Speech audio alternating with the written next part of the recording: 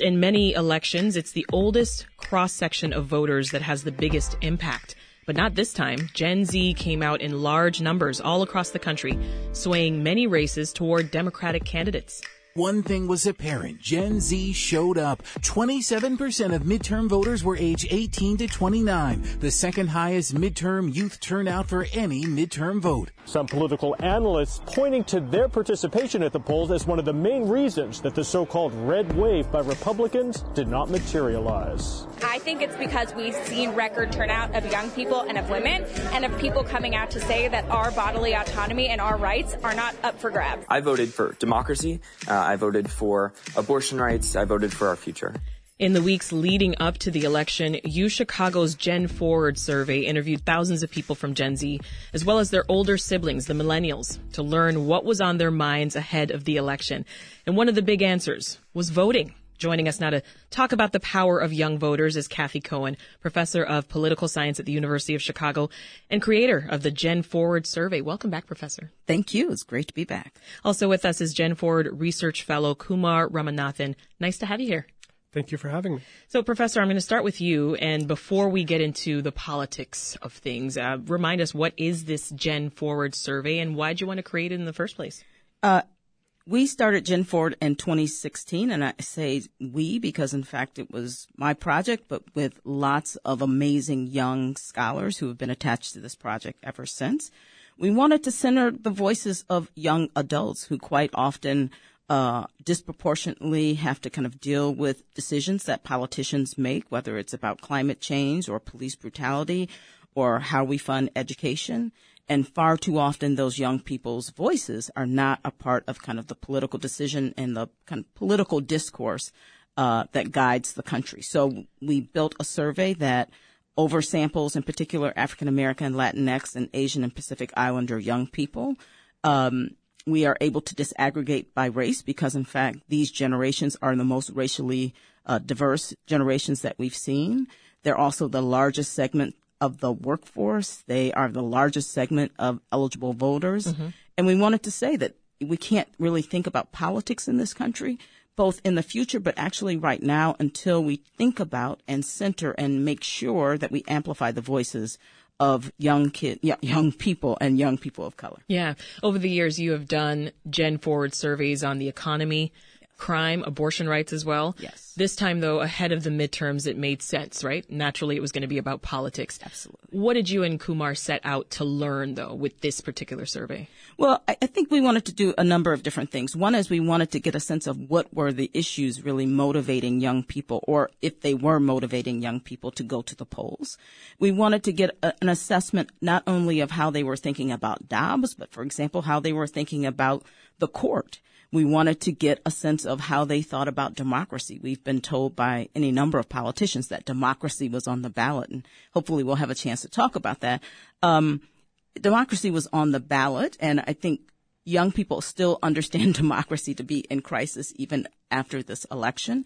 But we wanted to have a chance to hear from them in terms of how they think about democracy, what are the issues animating their vote, and if they thought they would go to the polls last week.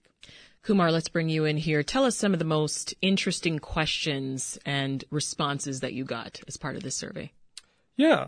So one thing that we noticed in our survey, we asked a few questions about the level of interest that young people have in the midterm elections and whether they intend to vote.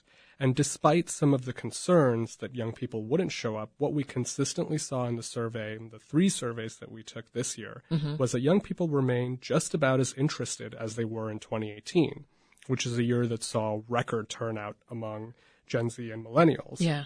So we anticipated that young people would turn out, if not at the exact historic levels of 2018, at relatively high levels again, and that's what we did see. We also found over the course of the year that young people were really concerned about the Dobbs decision. Yeah. They opposed it in huge numbers. They disapproved the Supreme Court in huge numbers as well. And they named it as one of the top issues on their mind. We found in our October survey that inflation was the top issue, followed by abortion and reproductive rights for young adults. And young adults aren't different from older adults in how much they were concerned about inflation. But what we also found when we asked how would inflation and how would the Dobbs decision affect your vote in the midterm elections, what we found was not a clear sense that just because young adults were concerned about inflation, that would make them vote for Republicans. Mm-hmm. Indeed, what we found when we asked about how those two top issues would affect the vote choice of young adults, about a third of young adults said that the Dobbs decision would make them more likely to vote for Democrats, but only about a quarter said inflation would make them more likely to vote for Republicans. Interesting. So I think one thing we have to be careful about when we think about the issues that are at the top of voters' minds is, even though generally in the electorate as a whole, Republicans tend to be a little bit more trusted on the economy, that doesn't seem to be the case with young adults. They're concerned about the economy. They're concerned about inflation, but they're not convinced that Republicans are going to solve those problems. And a few days before the election, you actually co-authored a piece in the Washington Post, which was titled, "Can Young Voters Help Democrats Hold Congress?" Now, Kumar, we still don't know the answer to that question, but it does seem clear from what you've provided here that Gen Z did come out strong in the blue column, right?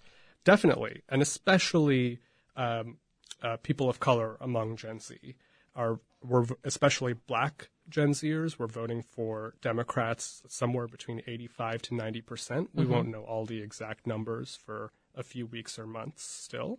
And among white Gen Zers, while they're not voting in that level of support for Democrats, they're definitely much more supportive of Democrats than older white adults. Yeah. And Professor Kumar mentioned there that young voters seemed just as motivated to vote, back in 2018. Yes. Why do you think that was? We were talking about this before we came on. I think we could say in this moment, people will turn to the Dobbs decision and abortion. And that is undoubtedly one of the motivators. I might suggest, in fact, that there's also the kind of Trump motivation that's out there. I think people think that because former President Trump is no longer president, that's still not a motivator. I think in particular it is a motivator for young people. Yeah. But I want to point us also to the infrastructure of mobilization, right? That in fact there have to be people who contact you. They have to tell you where to register. They have to remind you to vote.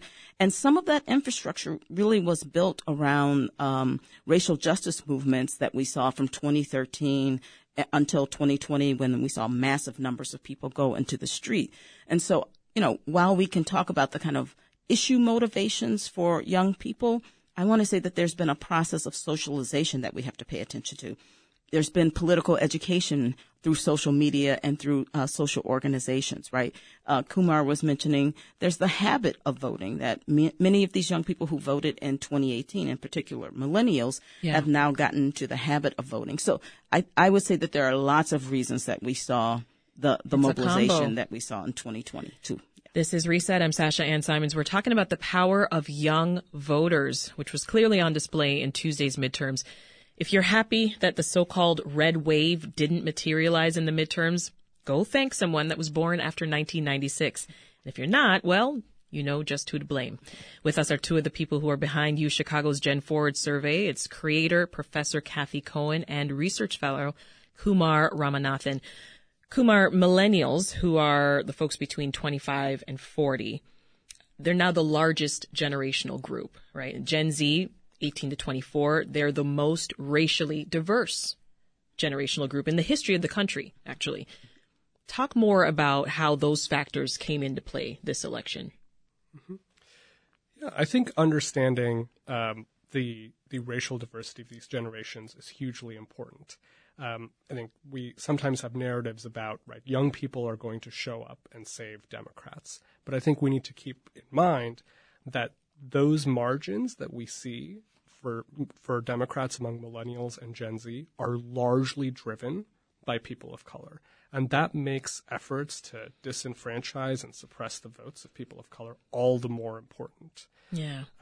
And so even as we're talking about, relatively high levels of young adult turnout in these elections, I think we should be reminded that that's happening despite efforts to make it harder for young adults and young adults of color to vote in many states across the country. Kathy talked a little bit earlier about some of the reasons why young adults are turning out at relatively high levels.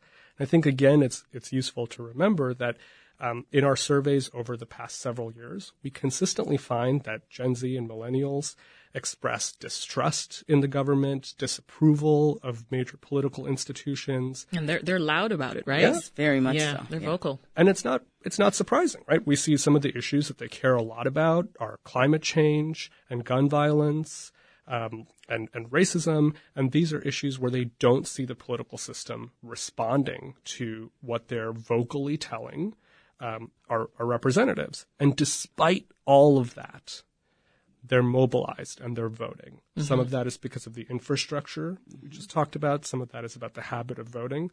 I think we should acknowledge that they're voting despite all of these reasons that they have not to trust the system.